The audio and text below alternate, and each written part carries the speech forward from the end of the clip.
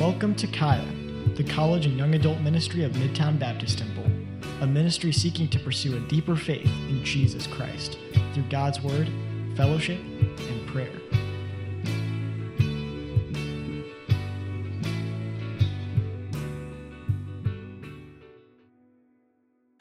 We're going to be back in 1 Corinthians this morning.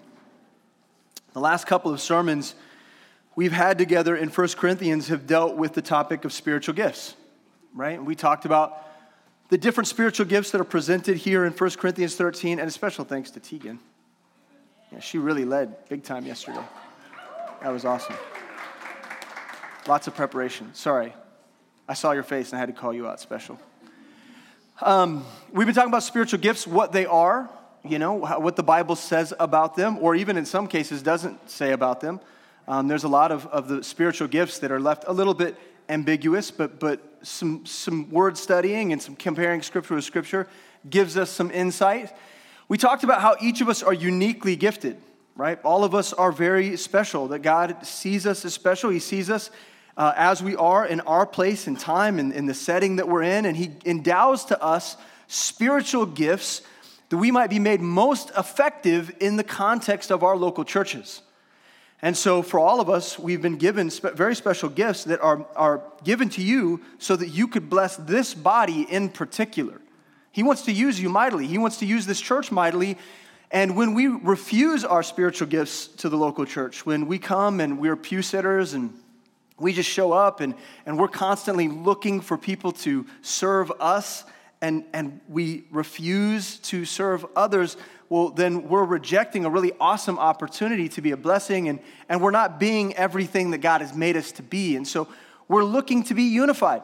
We're looking to be made whole as a body and complementing one another in terms of spiritual gifts. Now, at the end of 1 Corinthians chapter 12, starting in verse 27, we are given another list. And so I want to review this list real quick before we get into the meat of our sermon. Here, Paul is giving us a kind of recounting some of the spiritual gifts, but he's pointing more towards the responsibilities that come with those spiritual gifts. And so we see mingled in here some offices and very specific roles associated with the gifting. And so let's start in verse 27, and we'll remind ourselves of what some of these things are. Now ye are the body of Christ, and members in particular. And God has set some in the church. First, apostles. And so what is an apostle? The term apostle means sent one. So an apostle is a specific office that was given to specific first century believers that God used to do miraculous things in order to draw attention to the message of the gospel that was brand new in the world at that time. And so there's an office of apostle, but there are also spiritual gifts like the ability to perform miracles that are associated with that office, okay? So we also see secondarily prophets. The term prophet means one who declares. It's a spokesman for truth. That's what a prophet is. And as we discussed previously, this role often came with the ability to foretell future events. Again, with the goal of drawing attention to the gospel that was still so brand new in a world without a completed Bible, right? Thirdly, we have teachers. Now, this is a person who is gifted with the ability to clearly communicate the truths of Scripture. All right? It's generally associated with a person who has a mind for studying. All right? Someone who is prone to study and who has the ability to communicate knowledge in a way that's very clear for us to understand.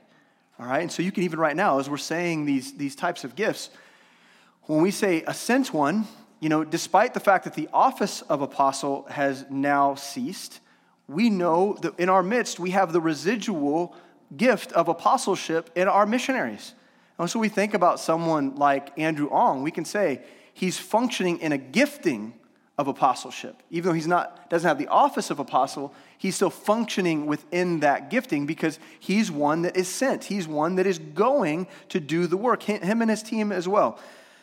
Just like that, prophets were in times past had the ability to foretell future things, but in our world today, we still have the residual gifting of a prophet in the gifting of a preacher. And so someone who has the ability to stand in front of a crowd and provoke them to make decisions for Christ. Someone who has the ability to stir in other people's hearts a desire for God and for faith, to believe God for things that seem impossible. That would be someone who has the gifting of preacher. Someone who has the ability to just communicate very clearly the simple truths of God's word, that would be a teacher. Now we have other things listed here, some of which are gifts that have ceased. We're going to cover those things more in depth later on, right? When we talk about cessationism more in the coming chapters, we'll address these things then, but it says after miracles, okay? So we have miracles listed here, the ability to do supernatural acts and wonders. Then gifts of healing. This is the supernatural ability to heal anyone, anytime, 100% of the time. We have the gift of helps. Now this is one that we haven't heard much about yet, but this is the gift and the responsibility to serve other people. There are people in our congregation right now who are prone to helps. They see needs, and then in their heart, they're automatically stirred to go do something in order to meet that need. All right, so they see someone struggling. They see an area of ministry that is lacking. They want to go and they want to apply servicehood and hospitality to that work. All right, they desire to serve people. I would say anybody that signed up for the daddy-daughter dance, right, who thought to themselves, what should I do ministry-wise? Right? What is it I should give myself to? Oh, that sounds like fun. Going and serving people food and making sure that people are taken care of. That's a person who's probably prone to helps.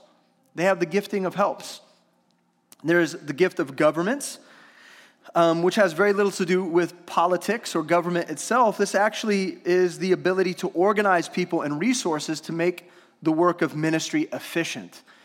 I actually did an interview with Pastor Mitch Dobson recently for the Postscript. You'll see it come out here soon on this very topic, the gift of governments. Obviously, if any of you know Pastor Mitch Dobson, you know that he has the gift of governments. He has the ability to organize people and create structures in such a way that help make ministry more efficient. Since he came and joined himself to this church, we've only gotten more and more organized. Pastors aren't always very good at that, and so he's helped a ton in that area. Then we have the diversities of tongues, which is the supernatural ability to speak in a known language that you've never studied. And we talked about that previously. We'll come back to some of this stuff later on. Verse 29 says, are all apostles? Okay, so that's a rhetorical question. Of course not. Not everyone can be an apostle. Not everyone can be a prophet. Are all prophets? Are all teachers? Are all workers of miracles? Have all the gifts of healing? Do all speak with tongues? Do all interpret? Now here's something very important that we're going to come back to. This verse 31 gives us a clue to some of the things we're going to address in future sermons, but it says this, but covet earnestly the best gifts, meaning that there are some gifts that are better than others. And just to give you a little bit of a clue, the ones that cease are probably the ones that are less important. Okay, that's just a clue. We'll come back to that. But covet earnestly the best gifts, and yet show I unto you a more excellent way. And now that's a clue for today's sermon, that there is a more excellent way in which you are to perform your spiritual gifts in the context of a church. Right? There's an excellent way to be spiritually gifted. There's an excellent way to be a servant in God's army, and we're going to address that in today's sermon. Now, all these gifts all reflect the fact that God has made each of us to serve in harmony one with another. So the lesson of 1 Corinthians 12 is this, that we should love how God has made us, right? We talked about that in depth the last time we were together. We should love how God has made us, and two, we should love serving each other. We should love to do it. It should be enjoyable for us to give of our time and energy and gifting that other people might be blessed and benefited. Now, to this point, there are some very important truths that we're going to cover in today's sermon. But before we do, I want to give an illustration that is basketball related. And so, many of you are familiar with Kyrie Irving. You guys know who Kyrie Irving is? Okay, Kyrie Irving. Oh, I'm seeing thumbs down in the back. He's a very polarizing figure in the sports world. Now, he's probably the most talented point guard in the NBA. Now, Steph is an amazing shooter, and he's done so many things. I won't get into all. Okay. Kyrie is probably the most gifted all-around point guard, traditional point guard in the NBA. He's phenomenal to watch. His ability to handle the basketball is insane. There's never been anyone like him. And yet, he is a polarizing figure. Now, he played originally for the Cleveland Cavaliers. Okay, so here's a little bit of history, if you're taking notes. He originally played for the Cleveland Cavaliers, and he got a couple rings there with LeBron James by his side. Okay, and so he got accustomed to winning. Now, when LeBron left, the winning dried up. And so after a couple of difficult years, he decided to leave Cleveland and go to Boston. Now, if you know anything about the NBA, Boston and New York, those are meccas for basketball. Those cities in particular are probably the biggest cities for basketball in the whole world. There's an incredible tradition of basketball there. Any professional basketball player that finds themselves in Boston is very lucky because they're going to have a huge support. They're going to have a huge fan base. And that's how it was for Kyrie. When he got there, he was so excited. And in fact, in one of the very first press conferences that he did, he vowed to the city that he was going to continue to sign contracts there and he was going to stay in Boston. Now, here's the thing about that. After just a couple months, after the team was plagued with a little bit of injury, there's no way else to say it, but he just quit. He just quit. And by his second season, I mean, there was no way that no one believed that he was going to stay in Boston. He had a terrible attitude. In the playoffs, the Bucks knocked him out. He played terribly in the playoffs. And so Kyrie became a free agent when he was picked up right away by the Brooklyn Nets, where his best friend Kevin Durant played. This is a really long illustration. I need some support here. Yeah, there we go. Okay. It's a long illustration, but I promise you it's getting somewhere.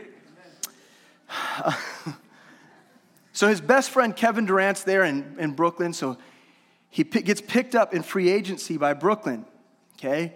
And everybody's very excited. He's excited, and everybody's imagining Kevin Durant's probably the best basketball player in the world, if we're honest with ourselves. And so them together, we thought, for sure, this is going to result in wins. And there were problems. COVID happened, the basketball bubble. Kyrie refused to get vaccinated, and so in New York, that meant he was basically ostracized. He was fined hundreds and hundreds of thousands of dollars. In his first season there, I think it was $800,000, and later on $500,000. And he didn't play, and there was just a big mess, and everybody started hating him. And he showed, to be honest with you, he showed a real lack of character. Now, despite all the potential of the Brooklyn Nets, this last week, they traded both Kevin Durant to the Phoenix Suns, and they traded Kyrie Irving to Dallas. Now, what's the point, Brandon? Where are we getting with this? Kyrie's value in the NBA has dropped over the last few years. Teams have expressed over and over again great apprehension to have him on their team or apprehension concerning acquiring him. Why? Okay, so if we analyze it, we can say this. He left Cleveland, he left the Cavaliers because they weren't winning anymore. Because things got hard. So instead of being loyal and sticking it out with the city who really believed in him from the beginning, instead of sticking it out, he left because the winning was stopping. Hard times, he quit. And so he went to Boston. And he thought it would be awesome. It would be the perfect environment for a person in the NBA of his status. It would be the perfect place to be. But he left because he felt that he had unmet expectations there. His expectations weren't being met. All the things that he thought that it would be, the environment, the status, the appreciation, it just wasn't there. It wasn't what he expected, and so he chose to leave. Now, he left Brooklyn because despite the fact that his best friends were there, that it was supposed to be so exciting to be able to play with people that he cared about, his view was that he was mistreated. And his mistreatment caused him to look somewhere else. because he felt as though he was being abused. He felt as though people didn't appreciate him the way that he should be appreciated, because they didn't believe in him the way that he should be believed in. He decided, I'm going to go somewhere else. So here's the deal. Despite his gifting, despite his talent, he has only proven time and time again that he's a terrible team player.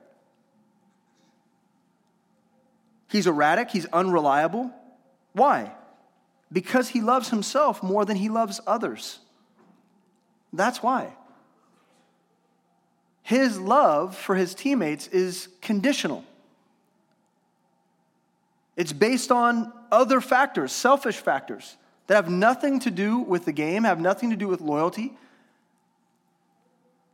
Now, here's the reason I wanted to paint this illustration, is because it was just fresh in my mind.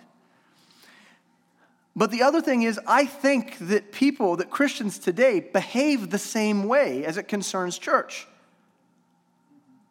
That when things get hard, they get difficult, instead of working through them and remaining loyal, they bounce. And when the environment changes, or when expectations that they have aren't met, they have reason and excuse to leave instead of pressing in. And when when a person fails or finds themselves in a difficult situation where maybe they aren't getting the respect they think they deserve, they find a reason to leave. And this is what Christians do with church. Church is a very, optional environment. This environment for some of you is very optional. And at some point within the next year, there will be a turnover in this room of about probably 15%. Why? Why does that happen? Why do people quit discipleship? Why do people disappear? It's because ultimately they don't understand that being a part of church means to sacrifice in love.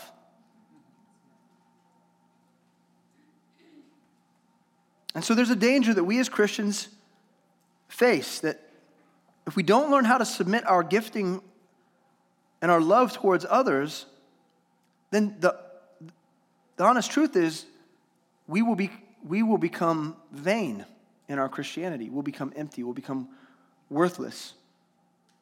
So today we're going to talk about charity. And before we start, I want to ask us a question as follows, like we usually do. Okay? Do I understand true Christ-like love? Do I understand it? Does it make sense to me? Because the truth is, we can't begin to apply love. We can't learn to become love until we understand what love truly is. We have to understand it. We have to have a perception of it. So let's pray, because we haven't even started the sermon yet. The illustration was just like extra special for you. Just threw that on top. But we're going to get into it now. So let's pray together and let's ask the Lord to be with us. Dear Heavenly Father, Lord, we know that you are good. And we know that you're love, and that everything about you, from your written word to the accounts of Christ, to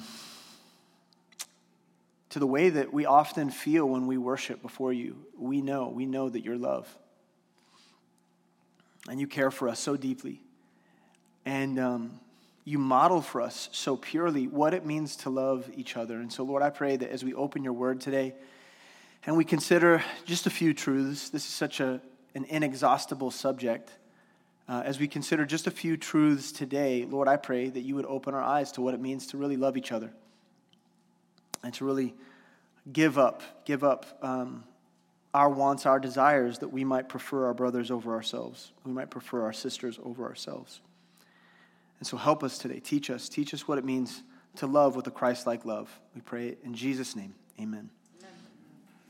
All right, let's start by reading chapter 13, verse 1. It says, "Though I speak with the tongues of men and of angels, and have not charity, I am become as sounding brass, or a tinkling cymbal. And though I have the gift of prophecy and understand all mysteries and all knowledge, and though I have all faith, so that I could remove mountains and have not charity, I am nothing. And though I bestow all my goods to feed the poor, and though I give my body to be burned and have not charity, it profiteth me nothing. So let's start by talking about love. Let's start by addressing one of the most popular verses in the Bible, one that people use over and over again, one that people often abuse in Scripture, to be honest with you, and that's this. 1 John 4:7 says this, "Beloved, let us love one another, for love is of God. And every one that loveth is born of God and knoweth God. And he that loveth not knoweth not God, for God is love." Now, what this verse is saying is as important as what it's not saying. Okay, so let's start by addressing what is this verse saying. Well, first of all, clearly it says that we should love one another, that we as Christians should love each other. It also says that all true love originates with and is of God. And so if it's not sourced in God, if it's not sourced in Christ, then it's not actually love. The love is a specific thing, and it flows through the Godhead. It also says that true love is only possible for a person to radiate or embody if they're saved. That true love is only performed and acted upon by people who are Christians, sealed by the Spirit of God, born again. And then lastly, it tells us that God is love, right? That God is love. But listen carefully, okay? God is love. But love is not God. Love itself isn't God. Now, God is love, but it doesn't work in the reverse. See, too many people in our culture elevate the concept of love over God himself. They're afraid of the implications of a holy, omniscient, omnipotent creator God. They're afraid of that idea. They're afraid of those implications. They're afraid of his justice. They're afraid of his truth. And so what they do is they tame him by conflating the personage of his love with their personal view of love. So if they can imagine that love is God, then whatever they define as love, they just put that in the stead of God. They replace him. Because they're afraid that God is, in terms of the way the Bible defines him, is too narrow. That this God of love is too narrow in his thinking. And so he can't define love for me. I'm going to define love over here, and then I'm going to just say that God is love. And what I really mean by that is anything that I believe is love is now God. You guys understand what I'm saying? Our understanding of love must flow from an understanding of who God is, not the other way around. So let's investigate this further by addressing the abuse of the word love in our culture. Okay, so sadly, when we use the word love, we generally mean people and things that please us. When we use the word love, what we really mean is anything, any person that brings me pleasure. That's love. I mean, you understand, our songs are filled with language of love. In pop culture, our music is just full of this language, and we use this word love, and it means hookup culture. It means giving me things. It means stroking my ego and affirming everything that I say. That's what we've made love to be. And it's abuse. It's abuse. When you say, I love this song, okay, let's think about this real simply. We all use language like this, don't we? I love this song. You turn it up and you and your girls bop in the car.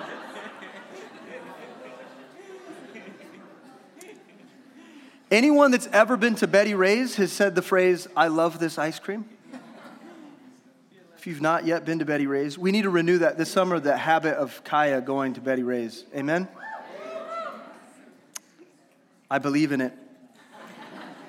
I love this ice cream. Now, anytime you say, "I love this song" or "I love this ice cream," you're confusing all of our international friends, actually. Because that kind of language to our international friends, whose English is their second language, that's weird, to love ice cream. It's a strange thought. See, in English, when we say, "I love this song," it's figurative. It's figurative language. It's not a literal romantic pronunciation. It's a dramatic way of saying, "I enjoy this song." Or "this ice cream is enjoyable to my taste." When I was a kid, I used to watch Pee-wee's Playhouse, okay? You don't even know what I'm talking about. Pee-wee's Playhouse. Now, I can't actually describe for you who Pee-wee Herman is.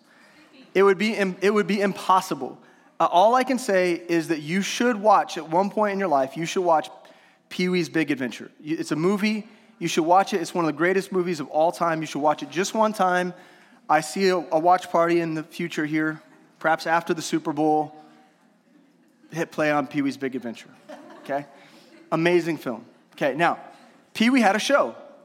Now, one of the tropes of Pee-wee's Playhouse on the show was that anytime someone would say, "I love this thing," then the response from everybody else in the room was to scream, "Then why don't you marry it?" Okay, does anybody remember this?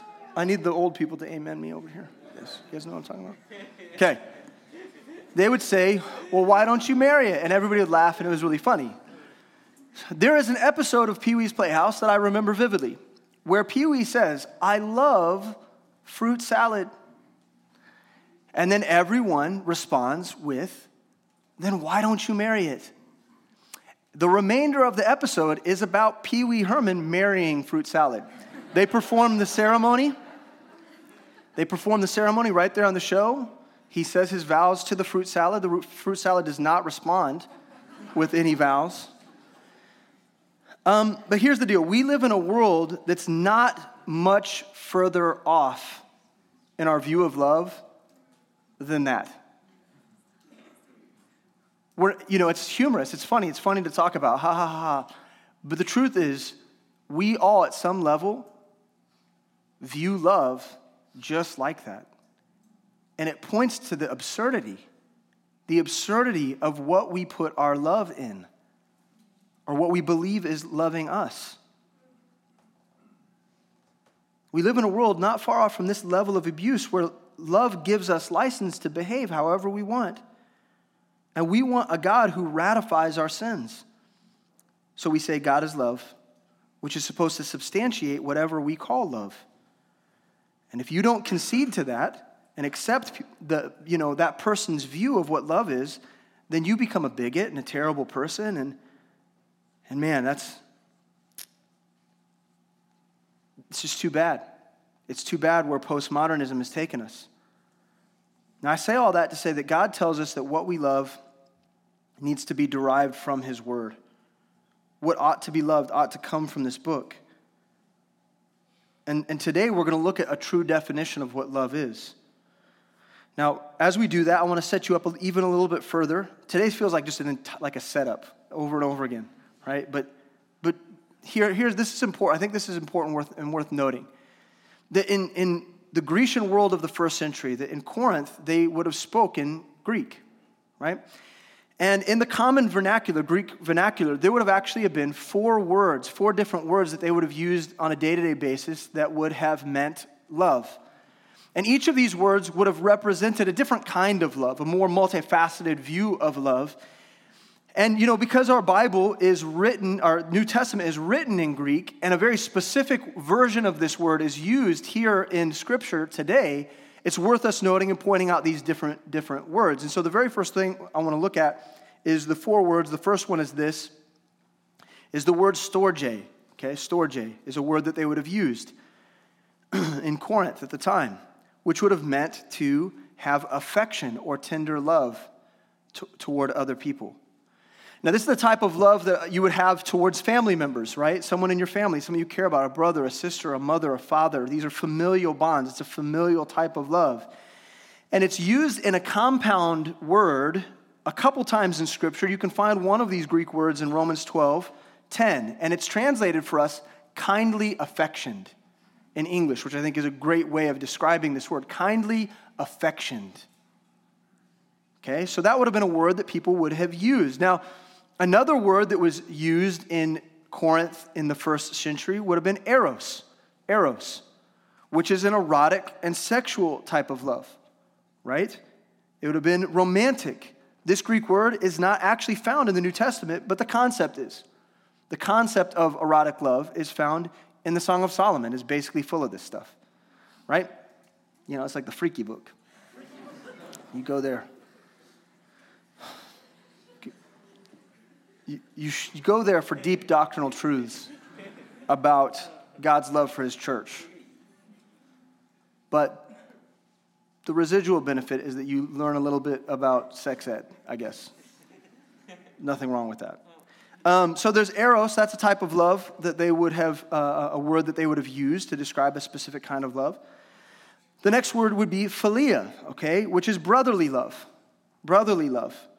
Deep friendship.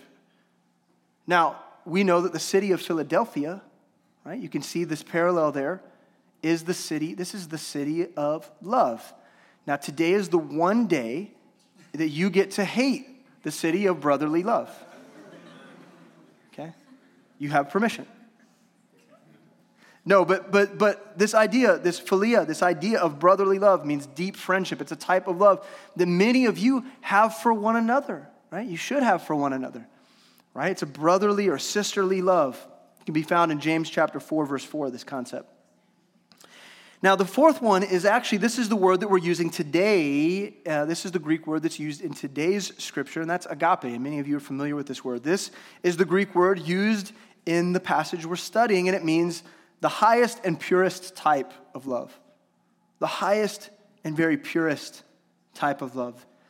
Now, this kind of love has nothing to do with emotions or feelings, though it might produce in you from time to time emotion and feeling. It's a divine kind of love. Agape love is about attributing transcendent value to another person.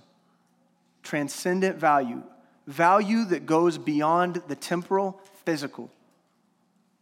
Okay, it's greater than any of the loves that we've already listed here.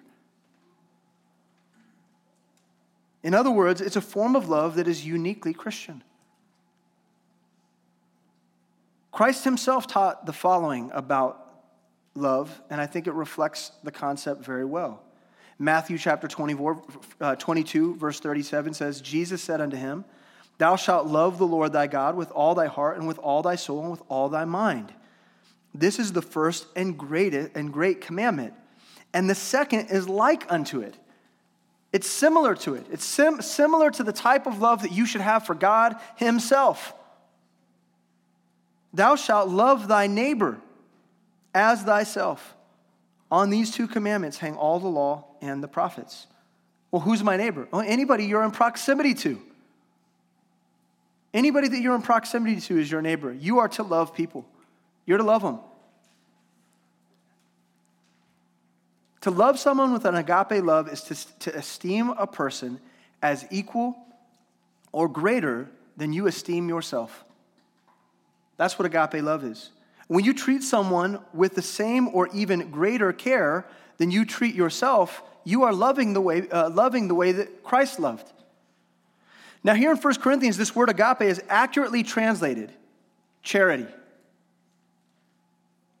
Now, sadly, in our world today, we have relegated this word to, giving to an organization that's, doing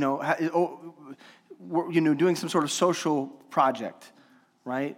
When we talk about charity, we mean like giving to the Red Cross or something like that. And we've taken the term and we've kind of siloed it, which is sad, because charity is the greatest kind of love that we can have for one another. It's a very important and highly descriptive word for love because it means so much more than just giving. This is what charity is. Charity is a love that gives without expecting to receive.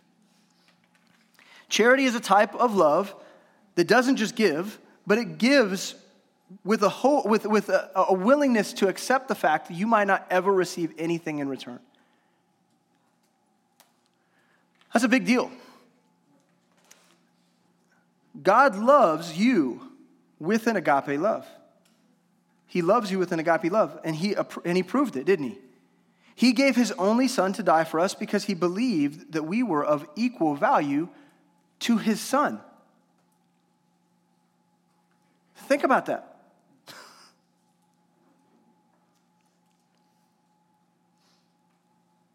If it's a love that esteems others greater than yourself or equal to yourself.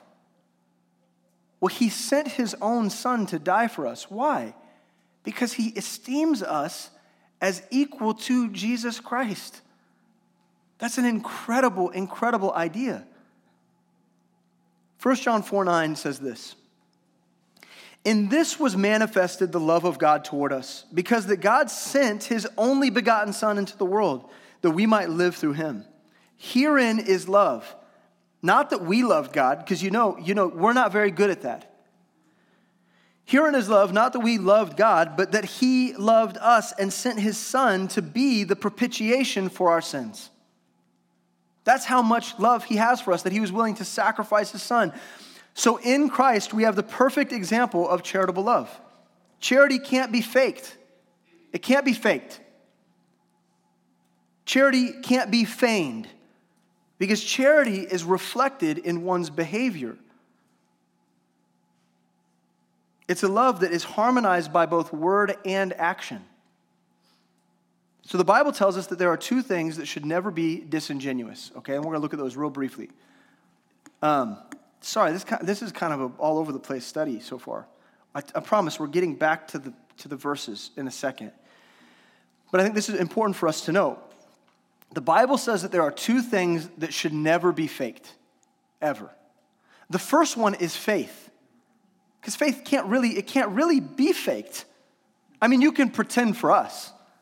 But faith is a part of an agreement that you have with the living God. It's a spiritual idea. Faith goes way beyond just your religious actions, right? Faith is something of the heart and the mind. It's a spiritual thing. It's made up of a spiritual nature. And you can't really fake it, even if you think you're faking it. So this is what the Bible says. 1 Timothy 1:5 says, now the end of the commandment is charity out of a pure heart and of a good conscience, and of faith unfeigned, which means not faked, not hypocritical. So God is saying that our faith ought not be faked. 2 Timothy says the following. When I call to remembrance the unfeigned faith that is in thee, which dwelt first in thy grandmother Lois and thy mother Eunice, I am persuaded that in thee also. Okay, so they had a faith that was not faked. It was genuine. It was real. Now the Bible also says that love ought never be faked. It shouldn't be fake. I mean, everybody can tell when someone's faking kindness and love. It's easy to see through. Why is it so easy? Why is fake love so transparent? Because you can't actually do it. It's not sustainable. I mean, you might be able to do it in a singular interaction. But over time, people are going to see right through that. Why? Because love can't be faked. It's either genuine or it's not. 2 Corinthians 6:6 says, by pureness, by knowledge, by long-suffering, by kindness, by the Holy Ghost, by love unfeigned, unfaked. 1 Peter 1:22, seeing ye have purified your souls in obeying the truth through the Spirit unto unfeigned love of the brethren. See that ye love one another with a pure heart fervently. See, faith and love, they must be genuine if they're going to produce any spiritual life whatsoever. They have to be real if they're going to yield a harvest. our love one for another, it has to be genuine. Because if it's not, this ministry will dry up. It'll die. Your love and your faith have to be real, or you won't see any fruit in your Bible study. It'll be vain activity. It'll be vain activity. So here's the next key question. We got another one for you. What good are my spiritual gifts if I don't have charitable love? What good are they? We've done all this talking. We've done all this talking about spiritual gifts. We talked about being harmonized and unified as the body. Okay, but here's the deal. What good is any of that without charitable love? That's the question that Paul is going to pose for us here in our verses. And we're going to discover in 1 Corinthians 13 that spiritual gifting must be charitable or selfless, or it becomes completely useless. 1 Corinthians 13:1 says this: though I speak with the tongues of men and of angels and have not charity, I am become of sounding brass or a tinkling cymbal. Now let's address this. I want you guys to understand clearly what this is saying. What is this tongues of angels? So it's common in charismatic theology for people to use this statement as evidence that Paul spoke in what they refer to as an angelic tongue. All right? Now, we already pointed out last time we were talking about the gift of tongues, we pointed out that all biblical evidence, every instance in Scripture that an angel speaks, they speak with the languages of men. They speak in the common tongue of people. We don't have in Scripture at one time where an angel speaks in a mysterious and unintelligible celestial language. Not a single instance. And so that's the first evidence there that Paul didn't speak in an unknown tongue. We never see him do it. There's no report of that. So what is he saying here when he says this? Well, when Paul says, though I speak with tongues of men and angels, he's using hypothetical, rhetorical language. That's what he's doing. It's purposefully exaggerated. He's purposefully exaggerating. So let me give you an example. If I said to Eva, this is Valentine's Day is coming up, okay, and so I might write her a card, which I have yet to purchase, but it's coming. I'll get a card, I'll write in it. I might say something like, "Though I crossed the desert for our love, I could not love you any more than I do right now." Okay? That I might say something like that. Does this mean that I actually crossed the desert? Could Eva go around bragging that Brandon crossed the desert for our love? No, she couldn't. Because this kind of language is hyperbole. The proof that this is hyperbole for Paul is in the context. Okay? It's in the so a lot of times when something sounds a certain way in the Bible and you think to yourself, well, that was weird, keep reading.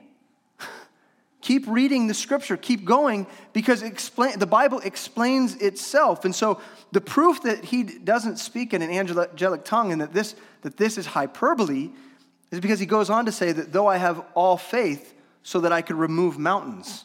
He uses the same language to describe literally removing mountains with his faith. Well, we have no place in Scripture where Paul actually uses his faith to move a mountain. That would be something worth documenting, I think.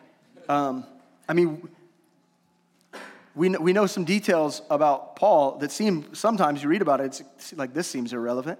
I think that the moving of a mountain would be one of those things that would get mentioned somewhere. You know, tuck it away somewhere in there, right?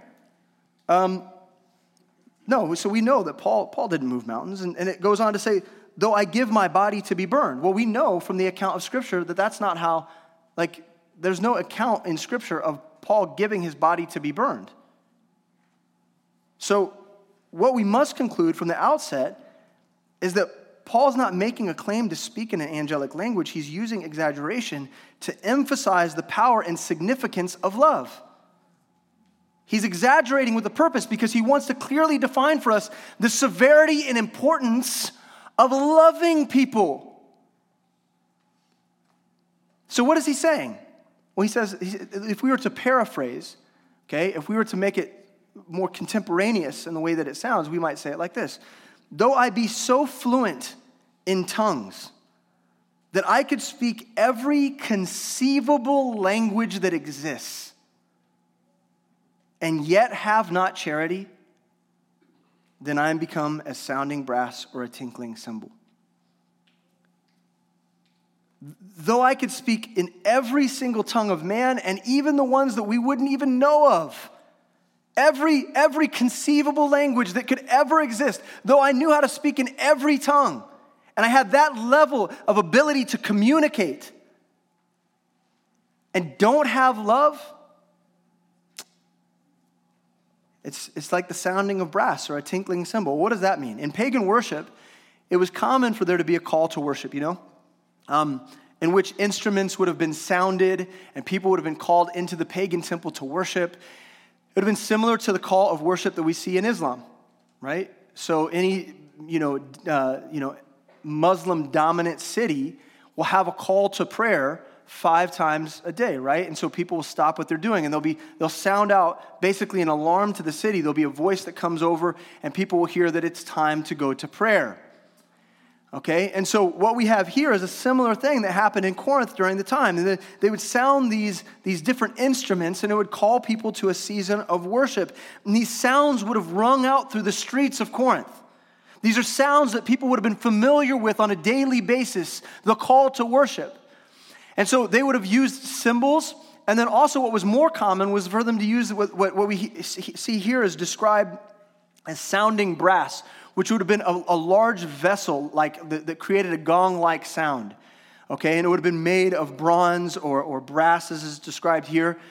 And it would have been large and almost like a cone-shaped, and when you bang on it, it would have created a kind of an amplified sound for the city.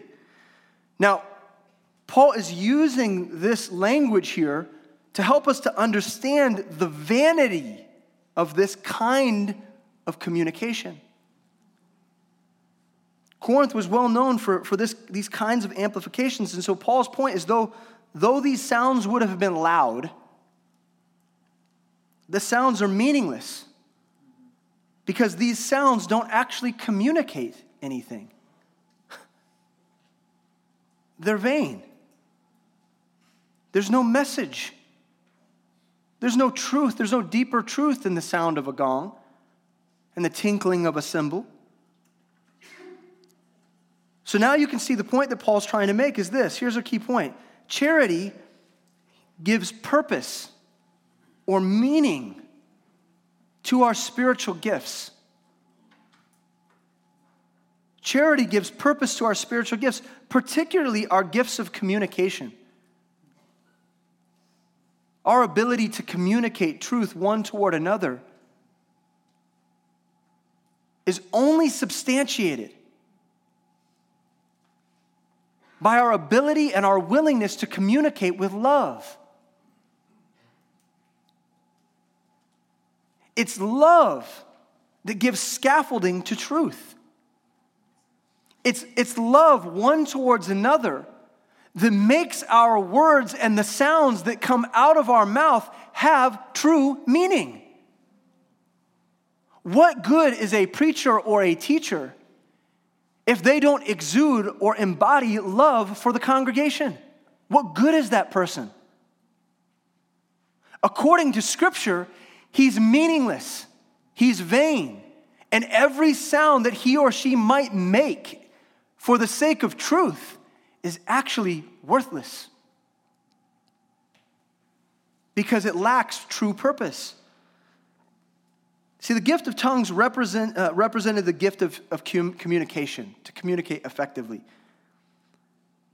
Now, while it was a wonderful gift, without love, without God's heart, all of our words will be found wanting. All of our words that we ever speak, they'll be found wanting. Now, he gives another illustration that further builds the context for his point. Verse 2, he says, and though I have the gift of prophecy and understand all mysteries and all knowledge, and though I have all faith, so that I could remove mountains and have not charity, I am nothing. What's Paul saying? In verse 2, the emphasis here is on what we know, knowledge. The emphasis is on what's going on up here and our ability to retain and to make plain truth. See, the gift of prophecy being the ability to declare truth, and we know in a first century context that some of these cases would have been a foretelling of the future. And so this would have required having access to truth that other people didn't have, right? To be able to prophesy and to speak things that are not yet known is the ability to have information or access to mysteries that the common person wouldn't have had. And so it goes on to say, all mysteries and all knowledge, meaning having an intellectual grasp of truths, even the hidden truths of the world. I mean, can you imagine? Wow, what a privileged position to be in, is to be a person in that first century when the word of God was not yet completed, but God was giving insight to, that they might be able to provide for other people truths that they didn't have. Wow, what an amazing responsibility that would have been. And then it goes on to say, and all faith, meaning the gift of being able to believe God for all things all the time. Wow. I mean, I wish I had that. I wish I had the ability, the foolishness of faith to say, I just believe God all the time, in every instance, every situation. And so he says, look, even if you have the gift of prophecy, even if you have understanding of mysteries and all knowledge and you've got an intellectual understanding of who God is that transcends and goes beyond what other people know, and even if you have the greatest faith so that you can see God so clearly that you can believe him for anything, and have not love, have not charity, have not selflessness toward others, I am nothing. So Paul's saying, even if I was endowed with all the intellectual power and faith for the impossible, but I don't have love in my heart for God and his people, then all of it's vain. All of it's vain. So here's the key point. Charity gives power to our spiritual gifts, particularly our gifts of knowledge and faith. Charity gives power. Because what we see here is he uses this illustration of faith where it has the ability to move a mountain. Again, he's using hyperbole to exaggerate the power of faith, the ability of a prophetic word, the mystery and the power of truth. And then he says, and you don't have love? It's empty. So charity itself gives power to our spiritual gifts, especially the gifts of knowledge and intelligence and the ability to believe. All these gifts, understanding and knowledge and faith, they're so wonderful. They're such wonderful gifts to have and powerful biblical gifts. But while they are wonderful gifts, without love, without God's heart for people, all our strength is actually just senselessness. It's useless. Everything that you learn in LFBI, useless. Everything that you think you believe God for, everything you're trusting God for, that's empty of love, that's empty of unconditional love for God and the brethren, is vanity.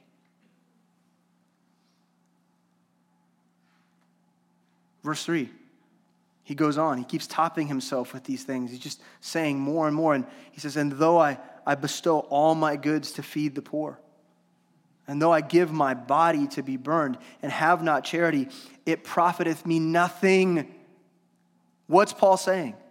In verse 3, the emphasis on what we invest, what we give up, what we sacrifice. So he says, giving away of food to nourish the poor. I mean, when we think about love, what greater love is that than someone who's willing to just freely give of what they have to people who are in need. And yet, people do it vainly all the time.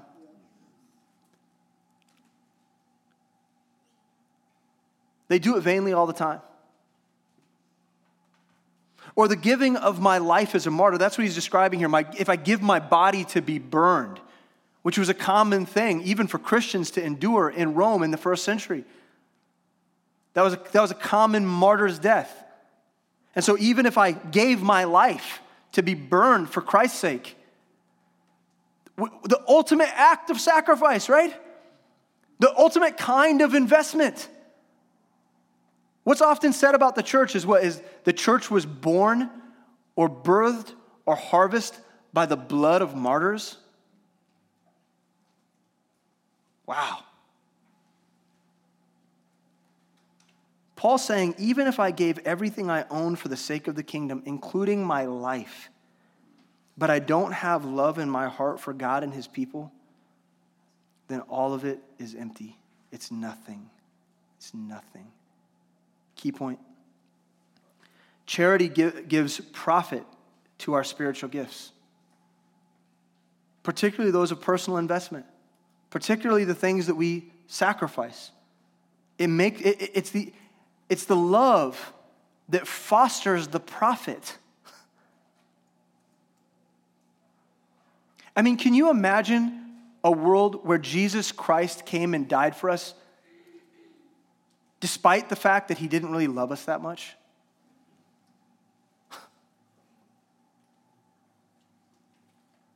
He just did it out of duty. Well, this is what God the Father told me to do.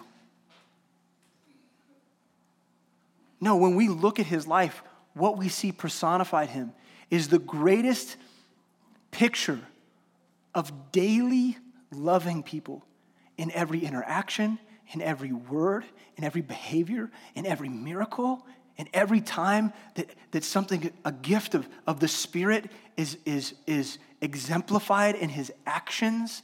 Every single time. It's a picture book of what it means to live daily in love for people. And so when he went to the cross, despite all the mistreatment, though he was hated, though he was spit upon, though the beard was plucked from his face, the thing that motivated him more than anything else was his deep and enduring love for a people. That even though when he was mistreated, even though things didn't go as he would have liked them to go, even though that the environment was not conducive for love towards him, he gave it all up. He gave his life. His blood poured out was a declaration of his heart. It wasn't just that he had to fulfill prophecy.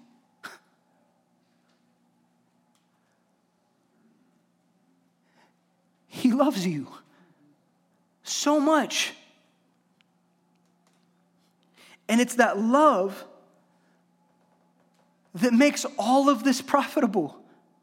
It's by that love that this was born. Not by duty, but by love. You know, we learn from King Saul's mistakes that sacrifice without obedience is nothing. Don't we learn that, right, from 1 Samuel, that sacrifice without obedience is nothing? In a very similar way, we learn here that sacrifice without love is nothing. Of course, we know that this kind of investment, the giving of your goods, the giving of your life, they have exceptional value. And intrinsically, they're the kind of thing, they're the type of thing that evidence love, don't they? I mean, who would give their life for something that they don't believe in or love, right? Ultimately. But that's why the hyperbole works so beautifully here. That he's picked the most extreme Christian-like actions that anyone could do or live or be. And he reminds us that those things too, even those things, could be empty and worthless if our heart is not towards God and his people. Paul is saying that even among the most wonderful and selfless acts and contributions to the mission, that without love, without God's heart, all our investment is ineffectual. Without value for others, your ministry has no value. If you can't attribute value to the people that God has called you to minister to, what is happening here?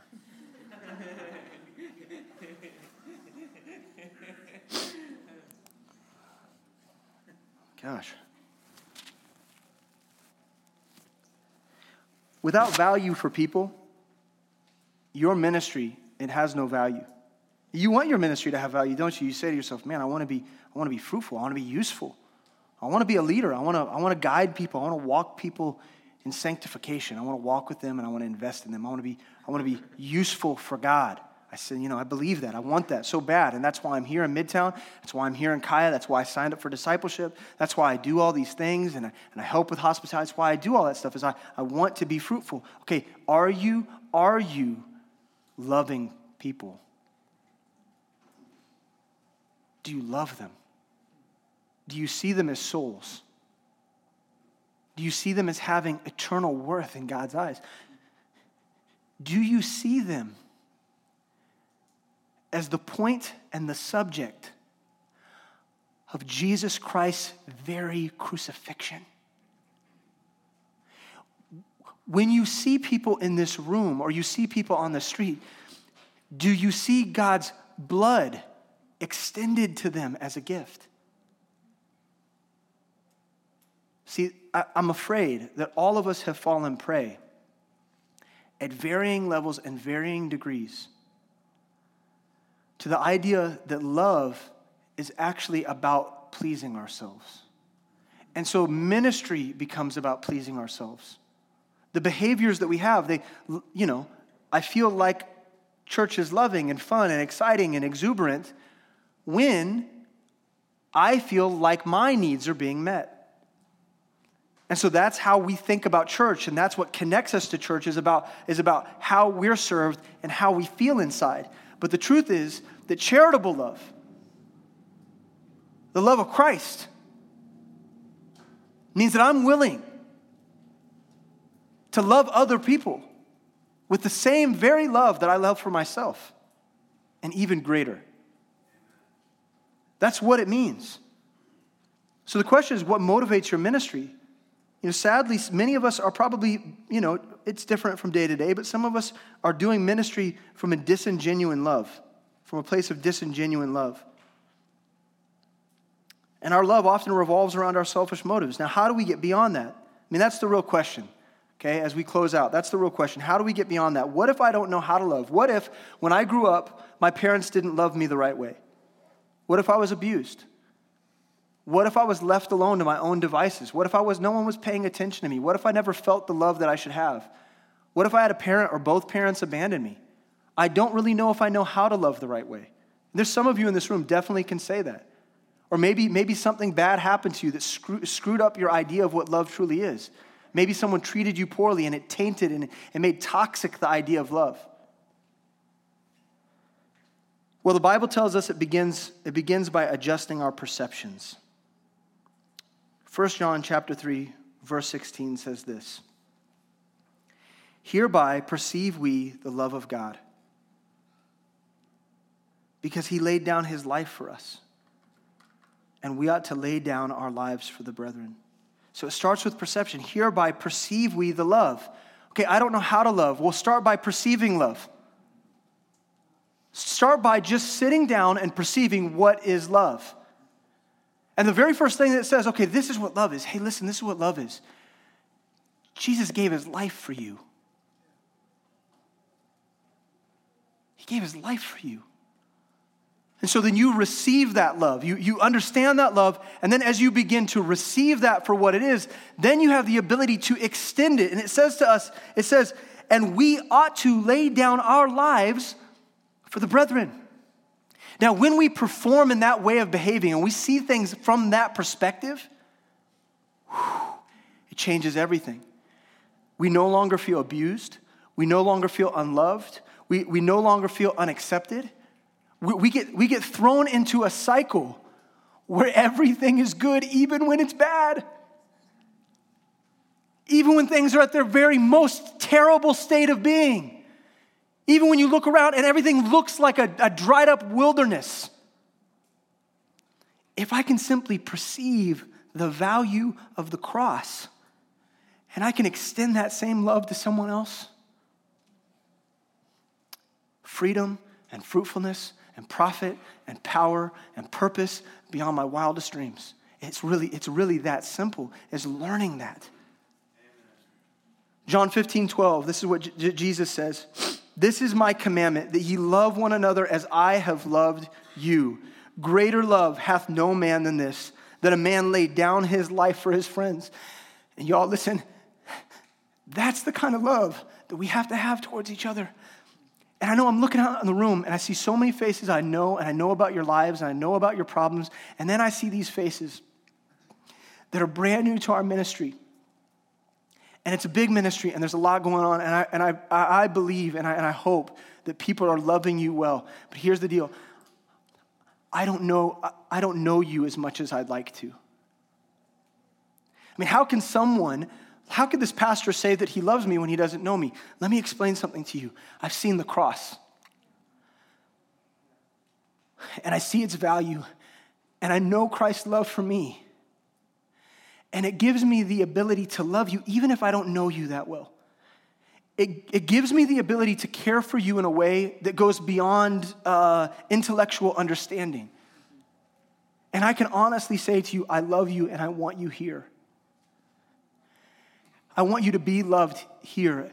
And I want you to learn how to love other people. And if we can do that together, we can change the whole freaking world. That's where the power and the purpose lie. Do you know Christ's love? This is where it begins. If you have never met Christ and if you don't know his love and you've never received him as your Savior, today's the day to do that. There is no better day than after a sermon about love to receive Christ's love for the very first time. If you know up here, or you're beginning to understand that Jesus Christ gave his life for you, that the Son of God came and gave his life for you, and you want that forgiveness of sin that he offers, today is the day to receive him. I'm going to have David come up and lead us in worship. And as we close, I'm going to pray, but there are going to be people lined up, counselors. They're going to be holding their Bibles. You'll know them by the fact that they're going to be holding their Bibles. If you've never received Jesus Christ as your Savior and you don't know the love of Christ, come grab a hold of someone and figure it out. Do not leave this place. Listen to me. Christ loves you so much that he's judicious as it concerns your life. See, love has to come with justice. And so he's given you this life as a gift that you might take advantage of it to receive him and make worth your life, to make it worthwhile, to make life worthwhile. But if you refuse him, he loves you so much that he's willing to let you go your own way. He's willing to let you, in pride, march yourself right to the gates of hell. It's a very scary thought. But love can't exist without justice. Free will, the choice, he's given that to you because he loves you, because he doesn't want to make you do anything. But if you see Christ and you see the value of his love, and you know that he yearns for you, and that when he was on the cross, that he thought of your very name, that he cared for you that deeply, today is the day of your salvation. Don't throw it away. Come forward and meet with someone. If you know that you're a believer and you put your faith in Jesus Christ, but there's something wrong with the way that you love people, something's broken in your perception of people and of God, come forward and get prayer. Agreed? Dear Heavenly Father, Lord, you're so good to us. Your word is so powerful. I did not even do it justice today. There's so much here to look at and consider as it concerns your love. Really, the depths of your love are unfathomable. I cannot get my head around the extent of your love for me, and I don't deserve it. I don't deserve an ounce of it. And so, Lord, I pray today that as you look out over your people, Lord, that you would speak to them very specifically, that your voice would come in the form of conviction in their heart. and that they would acknowledge, even right now, that there's a decision that needs to be made, that today is the day of their salvation, or today is the day of their renewal, that they would get right with you and they'd reconsider the importance of loving your people the way that you've loved us. So help us with this. In Jesus' name, amen.